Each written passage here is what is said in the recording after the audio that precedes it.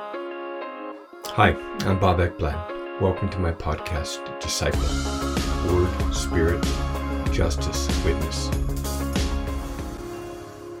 I'd like to continue where I left off last week, looking at the benefits of following Jesus and being a son or a daughter of the Father in terms of receiving our reward from God rather than from human beings. And let's look at Matthew chapter 6, beginning in verse 16. Jesus here is talking about, living your spiritual life in a hidden way before God rather than flaunting it, I guess, or doing it in a public way, however subtle that might be or however overt it might be. How do we position ourselves in our spiritual life in a way that is authentic and is before God primarily and not for some other benefit? Jesus says, whenever you fast, do not put on a gloomy face as the hypocrites do, for they neglect their appearance so that they may be noticed by people when they are fasting. Truly I say to you, they have their reward in full. So here there's an assumption that there is a reward that can be received by human beings for, public display of spiritual practices, and that there are a lot of us that are tempted to practice our righteousness for that reward, and maybe the reward would be that we're viewed as a very spiritual person, as someone who is an exemplary person to be followed, to be taught by, to be learned from, and to be invited as a speaker to whose books and articles would be promoted and read. Whatever, there's all kinds of benefits, financial benefits as well, to being viewed as a spiritual leader. And so the temptation would be to let people know just are all about our spiritual practices. And Jesus is saying, when we do that in a way to be noticed, and then we've received our reward in full. And but Jesus, in contrast, says, but you, when you fast, anoint your head and wash your face, so that your fasting will not be noticed by people, but by your Father who is in secret. And your Father who sees what is done in secret will reward you. So living our lives before God without displaying our practices before others requires faith, because it requires faith that there actually is a God, our Father in heaven, who we are living our lives before. We're fasting, we're praying, we're doing our actions that are in alignment with God's word to us. We're trying to be obedient. We're trying to do what we're called to do. Living a life that is a hidden life requires, I guess, a confidence that it's not hidden before God, that God sees, and that living our lives in God's presence is where it's at. And but to be convinced of this, I guess our faith needs to be strengthened, doesn't it?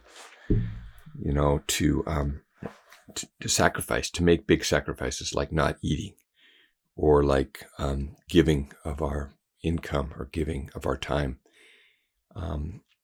risking our lives, risking different things. I think it does require, real trust. And I think this is all rooted in an earlier teaching right from the very beginning of Jesus' teaching in the Beatitudes. And if we go right back to chapter 5, it says, when Jesus saw the crowds, he went up on the mountain, and after he sat down, his disciples came to him, and he opened his mouth and he began to teach them, saying, blessed are the poor in spirit, for theirs is the kingdom of heaven. In order to really believe that we're blessed when we're in that state of poverty of spirit, we need to, I guess, have that kind of assurance that that we have the kingdom of heaven, right then and there. And the blessed state is a present tense state.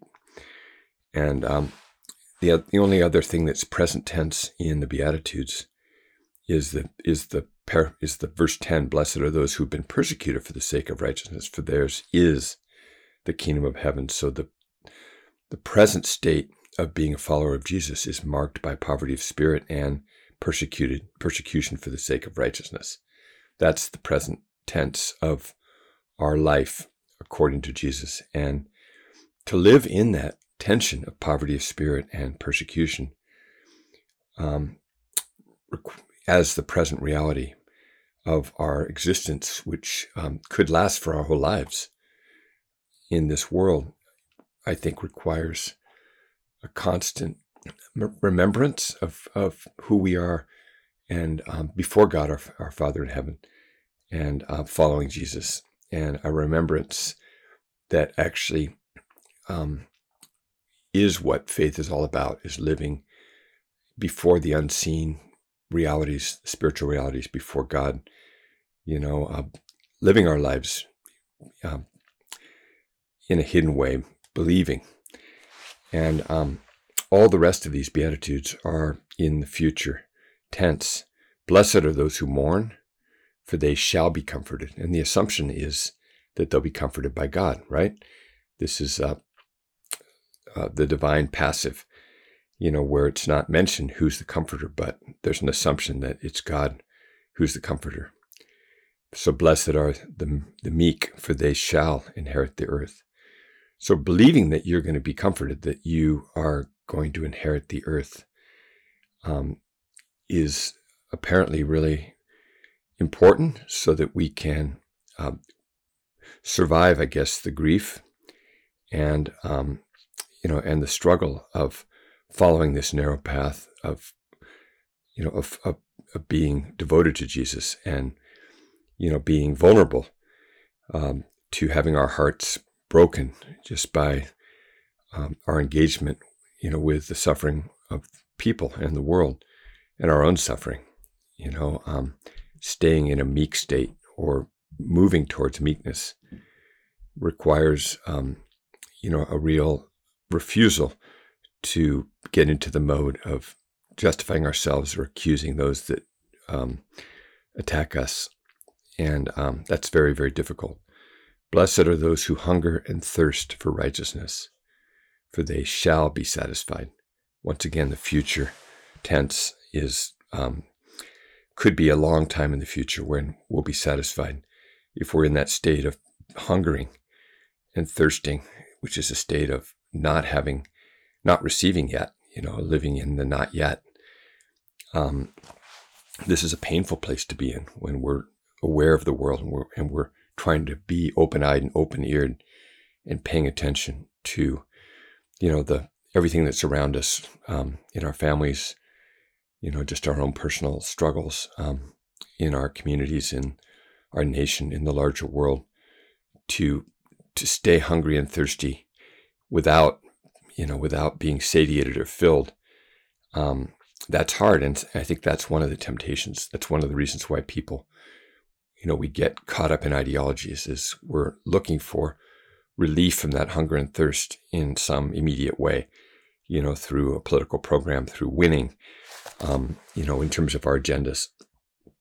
Blessed are the merciful, for they shall receive mercy. So to be merciful and merciful and merciful again, over and over and over again, and to stay in the trenches of, this posture of extending mercy requires that we are receiving mercy ourselves over and over again. Now, but maybe not in a material way that we're going to experience, from people. The future tense assumes that the mercy is going to come, eventually. But how do we maintain, our vulnerability and our heart of mercy in the not yet? Blessed are the pure in heart, for they shall see God.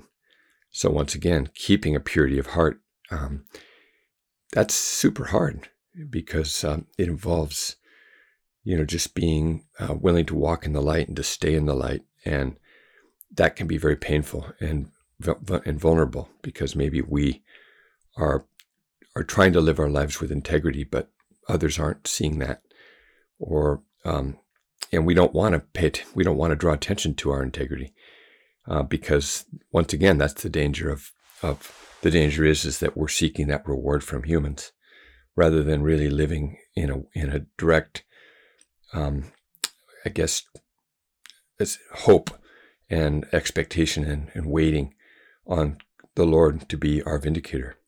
Blessed are the peacemakers, for they shall be called sons of God. Once again, that's the future tense. We can't call ourselves a son or a daughter of God, I guess. Well, we can, but it's the Father that needs to say it. Like with Jesus, he, when he came up out of the waters of baptism, or in the privacy of the real intimate encounter on the Transfiguration Mountain, when Jesus was there with Peter, James, and John, and there was the revelation, this is my beloved Son, in whom I am well pleased, or listen to him. That was something that, was only for those three, and we were let in on that as well. But for us to really be declared as sons or daughters of the Father in a public way before others, it's unlikely, right? It's not gonna happen. We're gonna have to trust that that's how we're seen by God, and that we will be called God's daughters, God's sons, one day. And it's that trusting in that vindication, I guess, it's a hard place to be. Blessed are those who have been persecuted for the sake of righteousness, for theirs is the kingdom of God, that kingdom of heaven. And this is followed immediately by verse 11. Blessed are you when people insult you and persecute you and falsely say all kinds of evil against you because of me. Blessed are you. Rejoice and be glad, for your reward in heaven is great. For in the same way they persecuted the prophets who were before you. So I think we really need to grow in our assurance of this.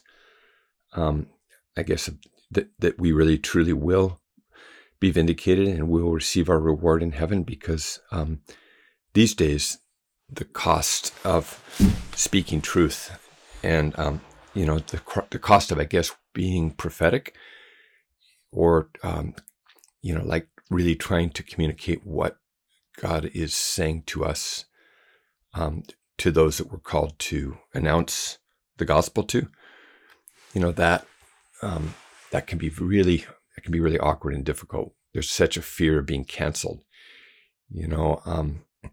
There are, there's people are on high alert because Christians are making all kinds of public declarations that are often causing people in the world to feel on the defensive. They're making declarations about issues in the world, like abortion, that are causing people to assume that followers of Jesus are judgmental and are looking down on those that are offenders, and so we don't want to be one of those Christians. But I think there's fear on the left and on the right of being canceled, and that's because we don't want we don't want that persecution. We don't believe, I guess, that blessed are you who are persecuted because of Jesus.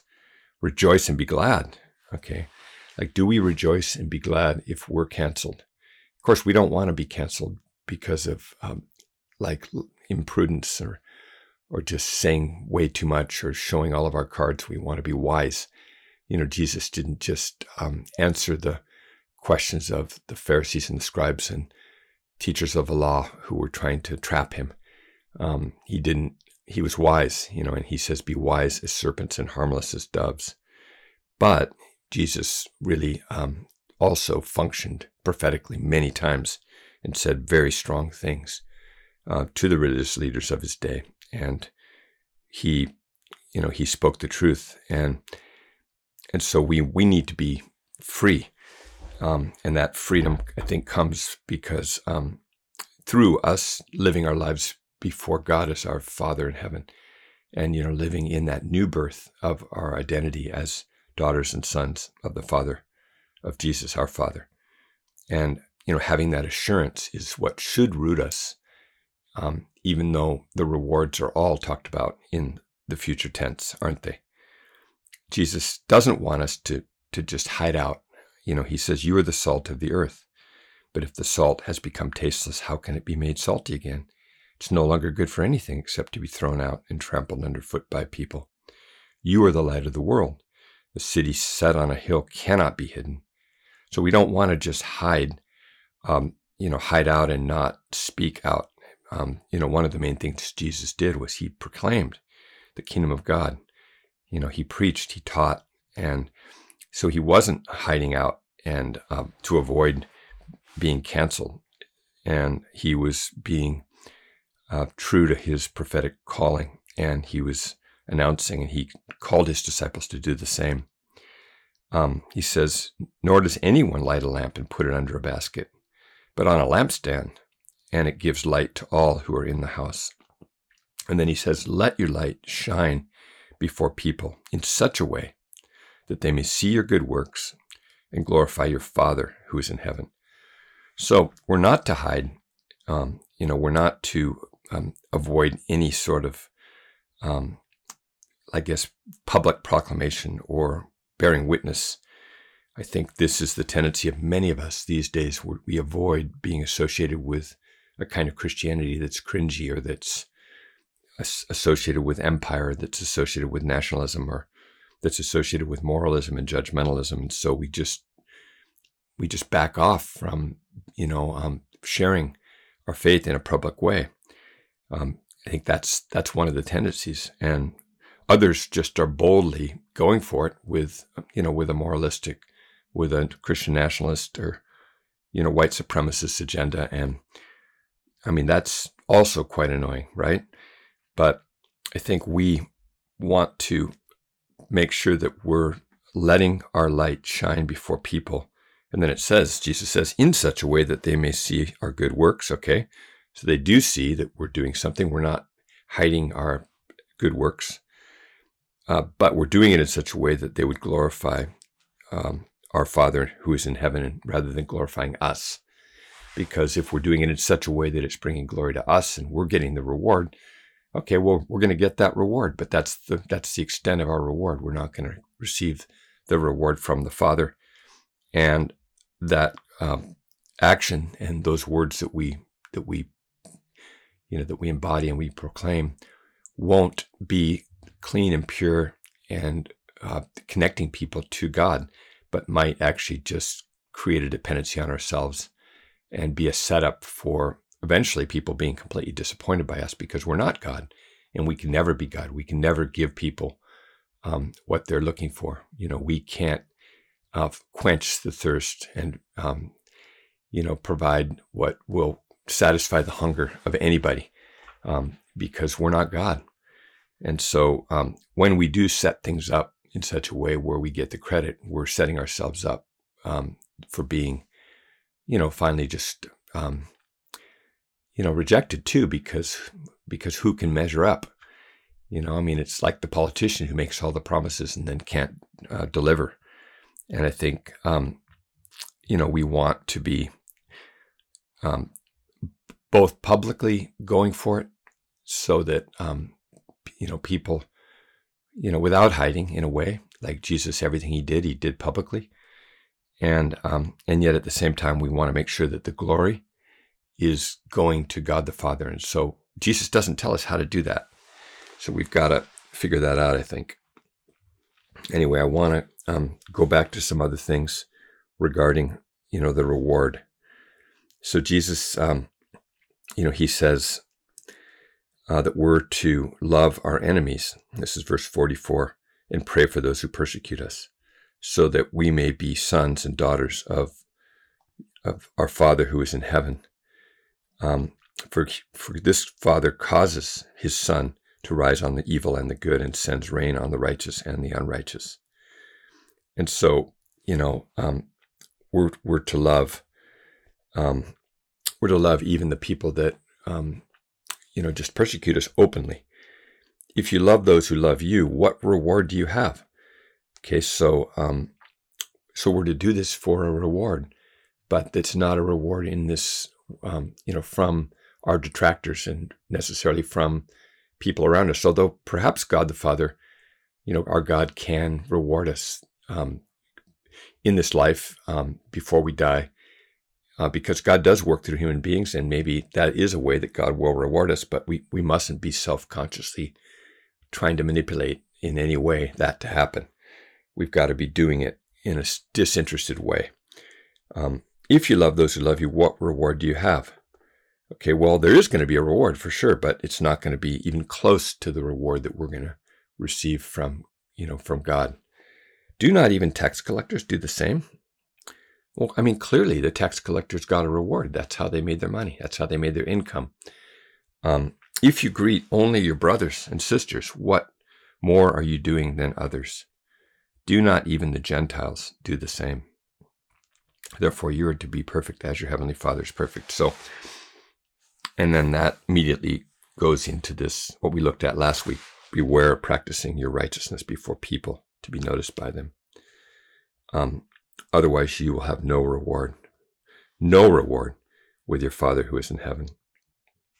So, I feel super inspired by this. I want to learn how to live by faith in a more full-on way, where I'm really doing what Jesus describes, not my own will, but the will of the one who sends me.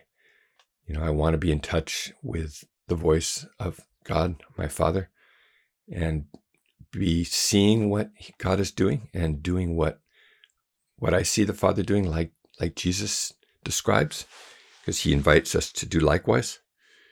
I think, a lot of the reason that we do things to be seen is because of a deep insecurity and an orphan spirit, where we really think that our security is something that we're responsible for and we have to assure for ourselves and our families.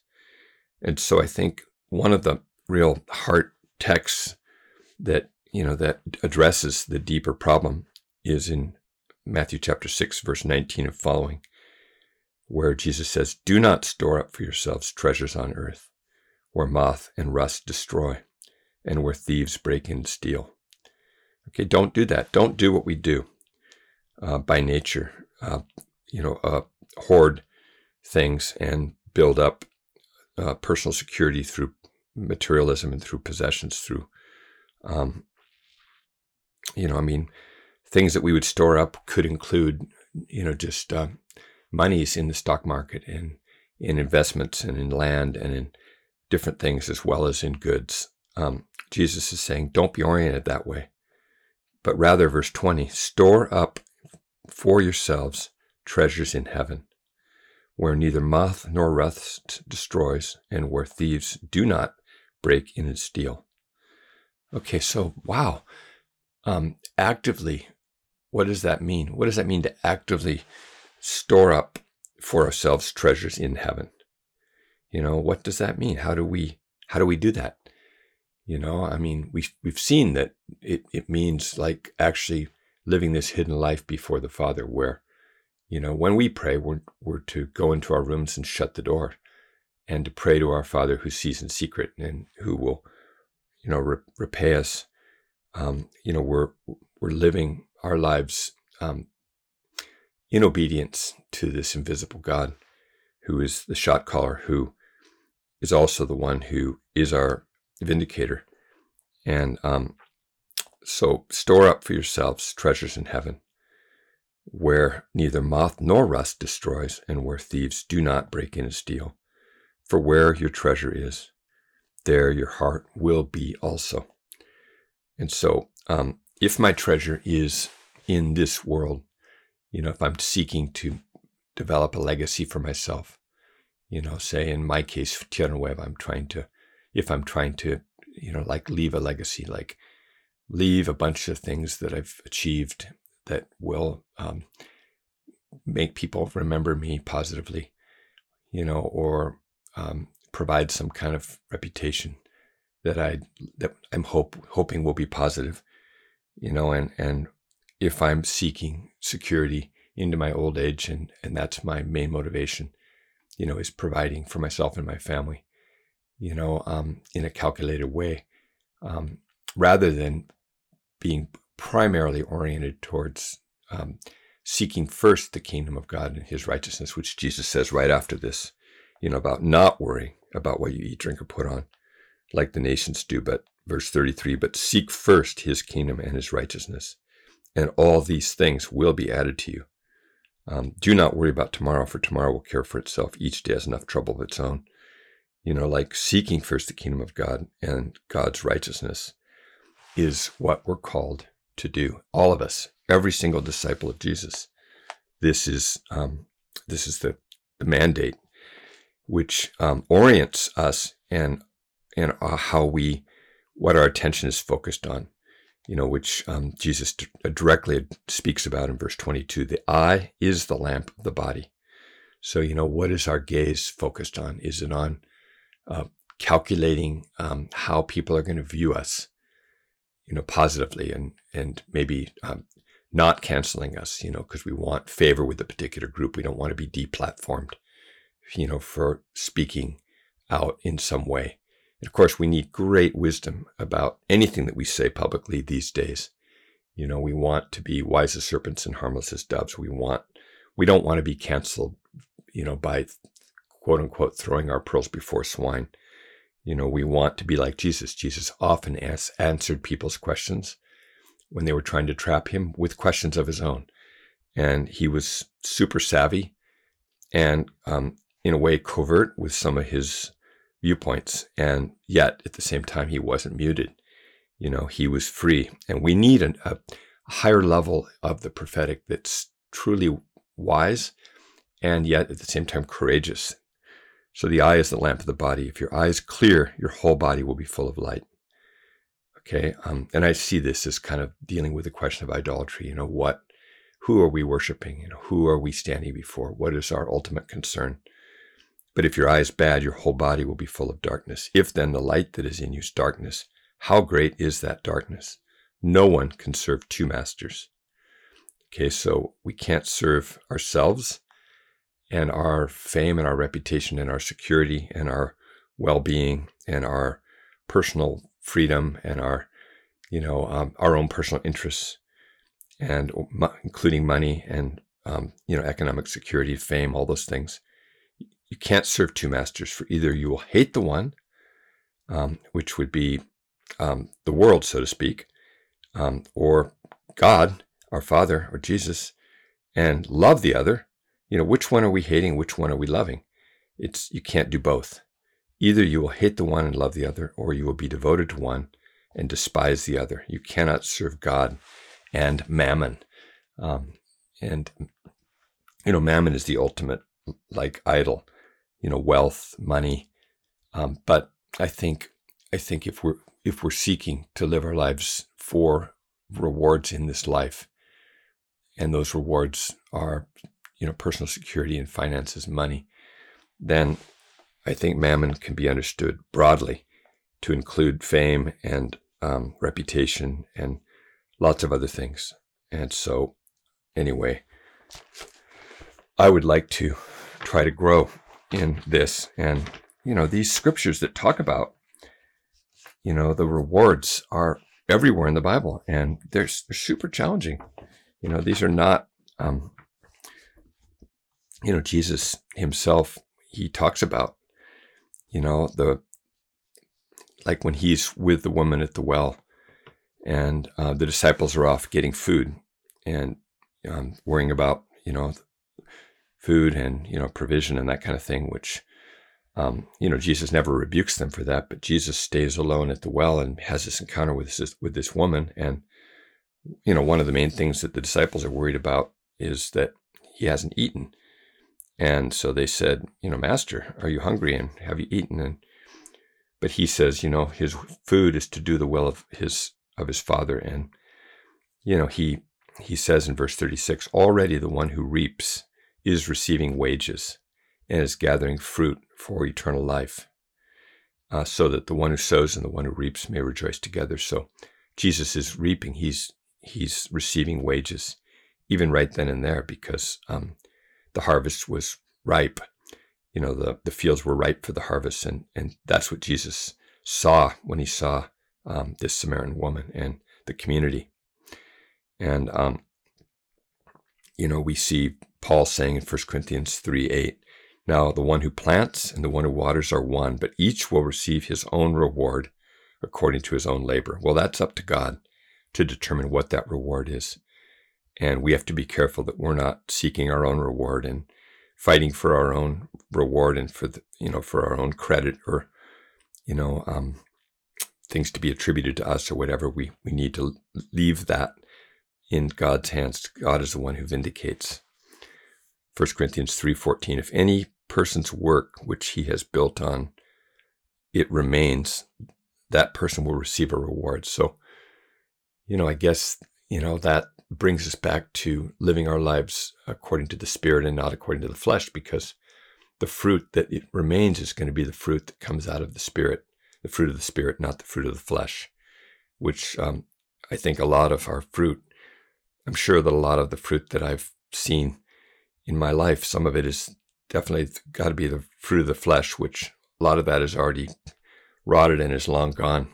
And I want to learn how to be oriented so that I can receive, so that there can be really lasting fruit. I long for that in this season of my life, to have my eyesight, my eye clarified more and more and more, so that there's more of a purity of heart, which will result in seeing God, but also in, just having clarity in my body, in myself, in our ministry, in our family.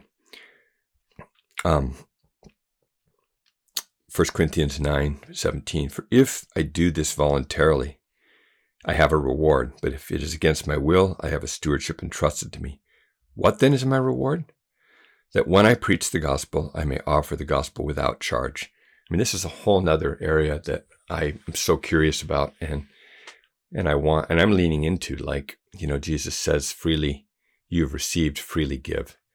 And I think, the way Christianity has gone, it's gone mercenary, where, everyone is kind of, I guess, maybe encouraged, or there's a modeling of a kind of mercenary Christianity where we do things for hire. We're a pastor or a speaker for hire, a teacher for hire. And there's something, I guess, normal about that, because, Paul writes that you shall not muzzle the ox while he's threshing, and the labor's worthy of his wages. But, how do we live our lives, where we go out, without money and without extra provisions, and we trust on those that receive us to provide for us or not.